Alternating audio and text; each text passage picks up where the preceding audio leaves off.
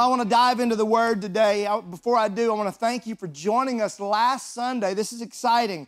We had over 1,600 devices log in to view the Sunday morning worship gathering. Incredible. Now, here's the thing. That's just devices. So a conservative view, that device could have 2 to 4 to 5 people gathered around it. So we're talking anywhere from 2,500 to 6,000 people that tuned in to our services. That's revival, y'all. You realize that? And so I believe what the enemy meant for evil, God's going to take it and use it for good. People are going to be going to church now that have never gone to church before. And so I'm excited about that. I got to be honest with you. As a leader, it can be difficult to lead when you don't exactly know the destination. And I think that's where we are right now. But there's an old saying that says, I may not know what the future holds, but I know who holds the future. And I believe that we've got to continue to hold on to that He's the one that has never lost a battle. We've got to hang on to that with everything that we have. But since we don't know what the future looks like, I want to help us in the present. I want to help us right now on this Sunday. When you're wondering what next week is going to look like, how you're going to deal with homeschooling your kids, and is there going to be enough toilet paper left over? What's going to go on? Is there going to be a vaccine they're going to figure out? We don't know, but we want to help you in the present. So because we don't know what the future looks like, I want to help us in the present. And that's what we want to be as a church for you. Let us know if there's anything we can do for you. info@thehillsnashville.com. Send us a prayer request. At the end of our gathering today, we're going to talk to you about our Connect card. And you can fill that Connect card. There's an area for you to let us know what you're walking through. We want to help you right now. Let's not wait. We want to help you. Another way we want to help you, I mentioned this last week, is some resources we have for you, some books. I've written several books, and a couple of them I think are really will really help you right now. One is How Do I Deal with Anxiety and Fear? And then another one called Now What? What to Do When You Don't Know What to Do. And if you will email us, again, that email address, info@thehillsnashville.com, we're going to send those to you absolutely free. We sent out dozens last week, and so I'd love to send those to you. One of the points in this book, Now What to Do When You Don't Know What to Do, was this. When you don't know what to do what you know to do. And I'm going to practice what I preach today. I'm going to do what I know to do. I'm going to preach from one of my favorite passages in the Bible. Most of you have heard me quote it, and many of you have probably heard me preach on it. It's Philippians chapter 4 and verse 4. Always be full of joy in the Lord. I say it again, rejoice. Let everyone see that you are considerate in all that you do. Remember, the Lord is coming soon. Don't worry about anything. Instead, pray about everything. Tell God what you need and thank Him for all that He has done. Then you will experience God's peace, which exceeds anything we can understand. His peace will guard your hearts and minds as you live in Christ Jesus. And now, dear brothers and sisters, one final thing. Fix your thoughts on what is true, honorable, right, pure, lovely, and admirable. Think about things that are excellent and worthy of praise. Keep putting into practice all you have learned and received from me, everything you have heard from me and saw me doing. Then the God of peace will be with you. So my subject today is the path to peace. I want to help you get to a place of peace.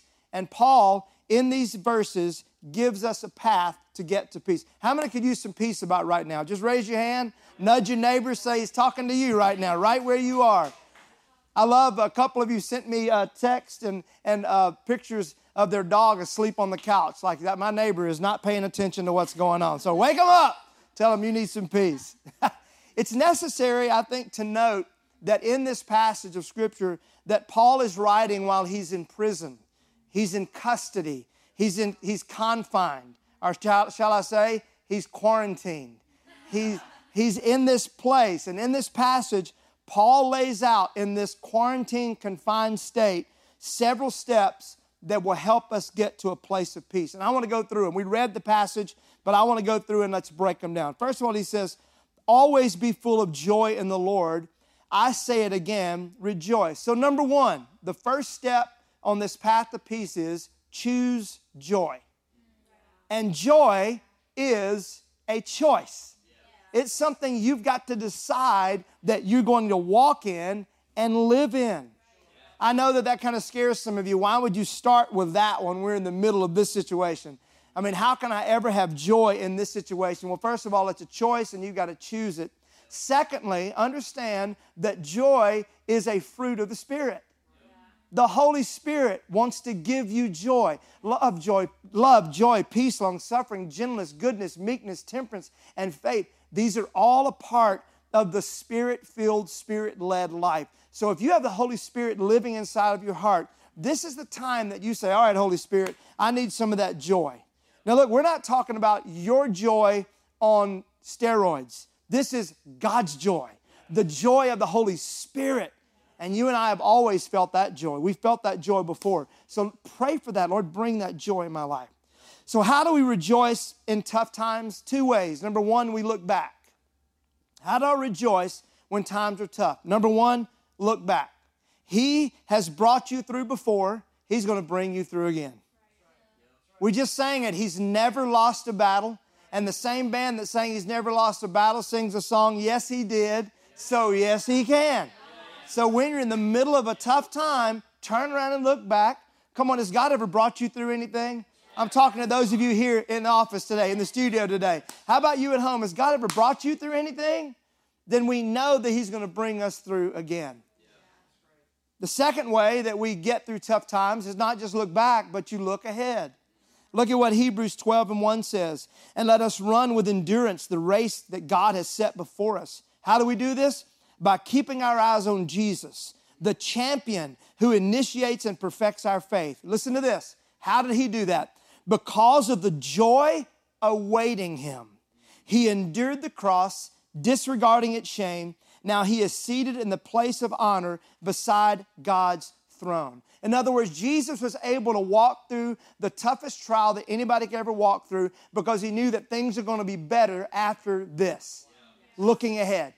Look at what Paul says in Romans 5:3. We can rejoice too when we run into problems and trials. Here we are. For we know that they help us develop endurance. And endurance develops strength of character. And character strengthens our confident hope of salvation. How do I make it through tough times? By looking past it and knowing that this tough time has a purpose. That I'm going to come out of this with more character, with more endurance, with more hope. We're going to be better when we come out of this. I believe this, that as Christians, we're going to be better coming out of this. That as a global church, we're going to be better. That as a nation, we're going to be better. Could it be that what's going on with us in our world is an answer to our prayers? We prayed, God, help our marriages be healed. Well, there you are, quarantine with your wife. Lord, help us get to spend more time as a family. Well, there you are. God, let our church be more than just about a show on Sunday morning. Well, there we are. We're being the church throughout the week. God, bring our country together where here we are, working with everything we can across international lines. And so look beyond what's going on right now to how it's going to be better. We're going to come out with more inventions. We're going to come out with better songs, better messages, better methods. I believe that with all of my heart. Let's go on. Let everyone see that you are considerate in all you do. The second step on this path to peace is be considerate. I'm going to preach right now. I'm going to get a drink of water before I go into this one. Let me help you with this, all right? Number 1, be considerate to those you're quarantined with. Be considerate to them. Just be nice, okay? I used to have a T-shirt that we sold when I was on the road, and it just said, be nice, period. That was it. And it came from, I was preaching to this Pentecostal church, and they were really Pentecostal, and they liked everybody to know they were Pentecostal. And in the middle of the message, I said something like, forget being Pentecostal, just be Christians. And it got quiet, and I said, forget being Christians, just be nice. And it got even quieter. So I said, we're making a T-shirt because of that right there. Hey, just be nice. I believe that we're going to see marriages get better after this. I also believe we're probably going to see a baby boom. I'm just telling you. I think we probably will see that. However, there's also the potential for marriages to get worse. When suddenly you take dysfunctional families and you put them into this enclosed space and they don't know how to deal with it. Deal with it. Come on, work some things out. This is a great opportunity for you to have some of those conversations, for you to forgive, for you to get through some things. Let's choose better. Let's not choose to get worse. Let's look to the end and go, you know what? My relationship with my roommates is going to be better, not worse, when this thing is over. My relationship with my friends and my family is going to be better, not worse. Let's get closer as a family. But I'm going to tell you a great way to get closer. Give each other some space every once in a while. Every once in a while, just go, look, I know you need your space, honey. You go into your man cave in there. Take some breaks. Take a little break. Come on, I'm helping you right now. This is called pastoring, all right? It's also called 26 years of marriage. That's the other thing that it's called. Number 2, be considerate to your neighbors. Look out for them. Have you called them? Have you reached out to them? This is a great opportunity to do that, especially the elderly, especially those that are single adults. We have folks in our church that are single adults, and they're quarantined by themselves. Reach out to them, check on them, FaceTime them, see how you can help them. Number 3, be considerate to your community. Paul said, be considerate. Be considerate to your community. We support our officials. Pray for our health professionals. Amen? They're on the front lines, our first responders and our health professionals. They're out there. And I'm telling you, what about the grocery store clerk that is now essential? They're on the front lines. Let's pray for them. Let's thank them. Let's be considerate. And I'm going to tell you something else I want to encourage our church to do. When you can, support local businesses. Go out of your way to support some local businesses because we love the city of Nashville and we want to see this city strong when this thing subsides. So be considerate. Stay safe, but look for opportunities to care and to share. Think creatively. I believe the church has a chance to do great things. Notice something that Paul said. He said, let others see you being considerate. Now, most of the time we would think that would be the anti-Christian. You want to kind of not make a big deal about it. But Paul said, let them see you being considerate. Why? Because Jesus said this in Matthew 5:14. We read this last Sunday. You are a light. You are the light of the world. A city that is set on a hill cannot be hid. That's a great word for the hills right there. Amen? But then Jesus continues, nor do they light a lamp and put it under a basket, but on a lampstand. And it gives light to all who are in the house. Let your light so shine before men. How do we do that? That they may see your good works and glorify your Father in heaven. So why does Paul tell us to let others see us being considerate? Because our good works glorify God. So I want to encourage you, be considerate. The third step on this path to peace is found in this passage, don't worry about anything. So number 3, don't worry. Look at your neighbor and say, don't worry. Just be happy. Come on. Let me tell you something. And some of you are not going to like to hear this, and some of you are going to love to hear this. Worry does not help anything at all. But it hurts a lot. It doesn't help anything, but it hurts a lot. Some of you are suffering from sicknesses and illness because you worry. I want to encourage you during this time, work on not worrying. Worry is a form of fear. And perfect love casts out all fear. Worry is also a form of unbelief. And the Bible tells us that anything that is of unbelief is a sin. So worry in itself can become a sin. How can it become a sin? Because you're saying that you really don't believe that your Heavenly Father knows what's best for you. And you're saying that you really don't believe that He's going to take care of you. You're saying, I don't believe you're a good Father. But how many know that He is a good Father? So that's the way I take the worry off, is I cast my worries on Him. And I say, you are a Heavenly Father that knows what's best for me. Help the things you can. Don't worry about the things you can't. And here's another word for you. Just trust. Say that with me. Just trust. I don't know when it's going to happen. Just trust. When is this thing going to end? Just trust. I don't know what I'm going to do about a job. Just trust. God's got this. Believe that? Amen.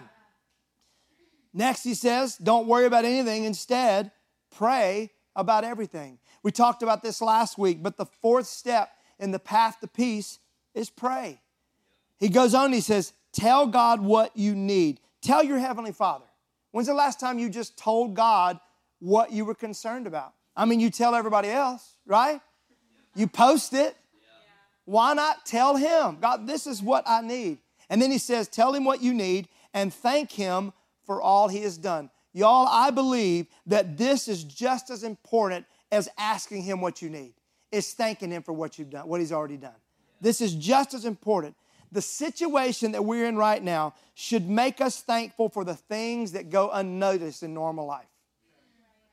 Right now, the fact that I walked in this room before we started this morning and I wanted to hug everybody and I couldn't do it because of social distancing. The little things that we take for granted, this should be the time that we're stopping and we're thanking him for everything that he's done.